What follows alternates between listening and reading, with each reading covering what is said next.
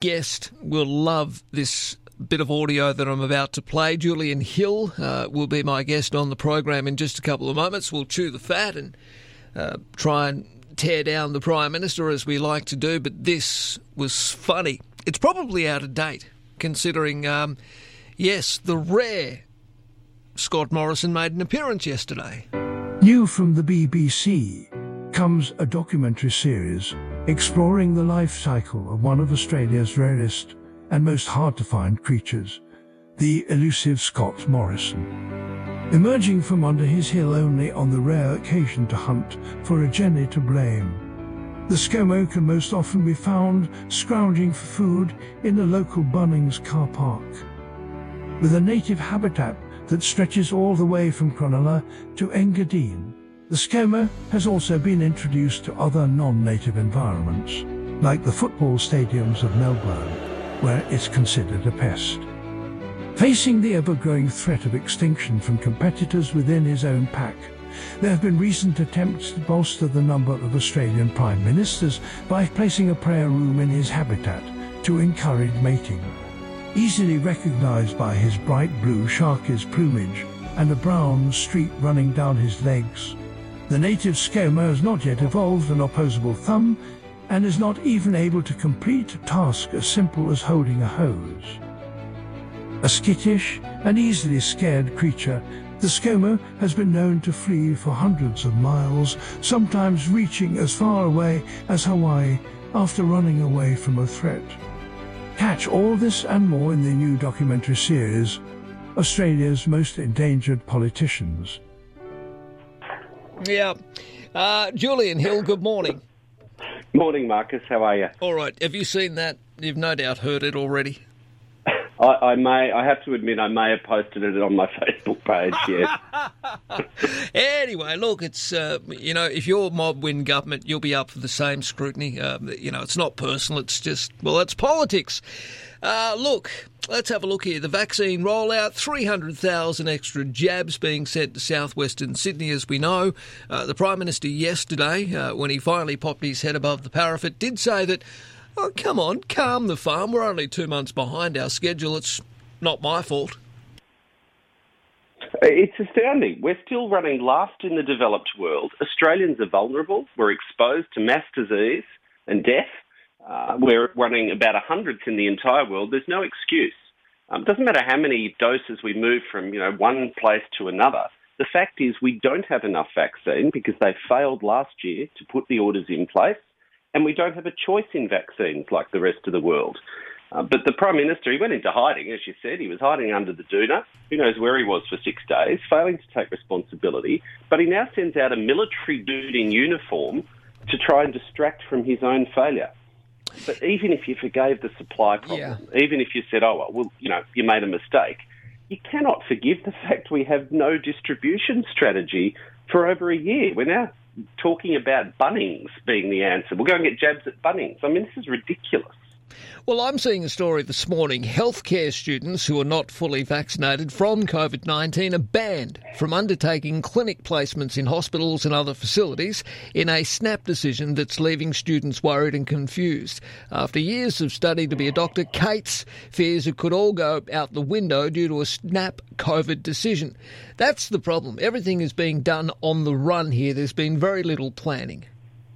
Well, they're making it up as they go along, and all these daily announcements about Bunnings and industry leaders, and we're going to vaccinate this, and we'll move 100,000 vaccinations to this suburb, it's to cover up the fact that there is no plan. A few days ago, he said, I've now got a plan to develop a 4-phase plan, but there's no timelines and targets.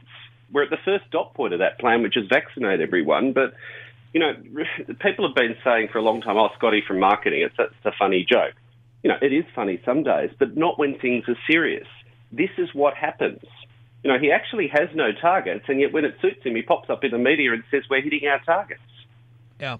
Well, I mean, for people in southwestern Sydney, well, not just southwestern Sydney, in fact, the entire city, the largest city in the nation, to be on lockdown for 3 weeks at $1 billion a week, the economic damage unfortunately, for some, will be just too much. We'll see more businesses go to the wall.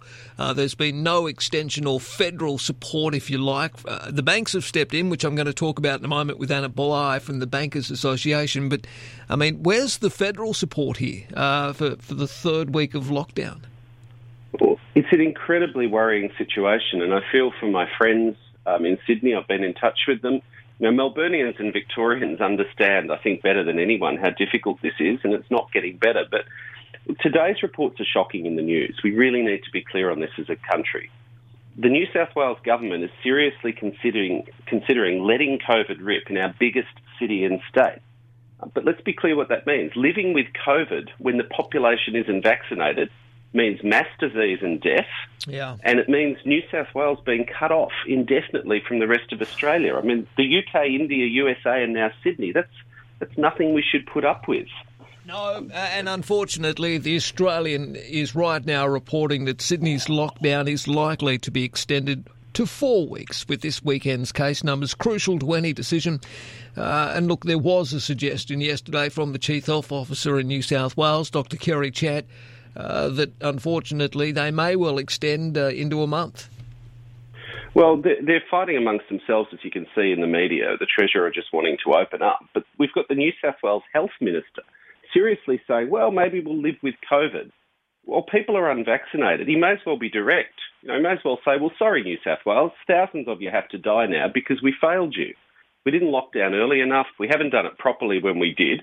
And now we're scared of upsetting business. You know, it's a terrible situation that New South Wales is now in. But it's because of the Prime Minister's failure. No national goals, no national quarantine, no supply and choice of vaccines. You know, is this really what the New South Wales gold standard is now about?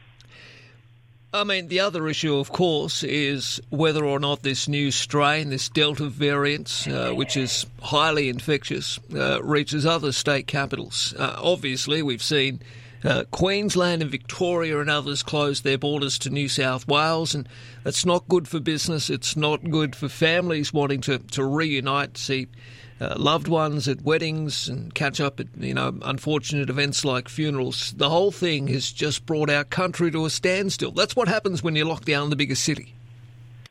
Well, from the perspective perhaps of other states, the lesson that was learnt the hard way, that Victorians learnt and I thought taught to the nation last year, was until we're vaccinated, we're vulnerable.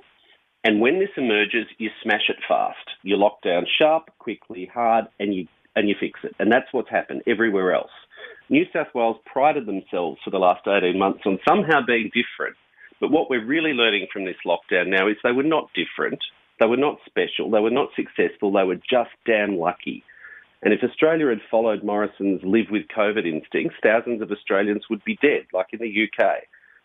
But, you know, I also worry about people living in the regions in New South Wales. Predominantly it's in Sydney. But as you say, about the risk of spreading, how far will this spread? You know, how are people in the regions going to be protected?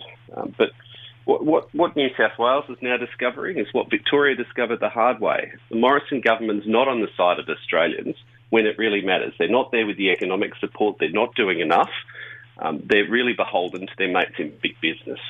All right, Julian, good to have you on. The whole thing's a mess. We'll talk again soon, and hopefully we'll see a light at the end of the tunnel by then, mate. Thank you. I really hope so. Thanks, Marcus. Good on you, mate. Take care. Stay safe.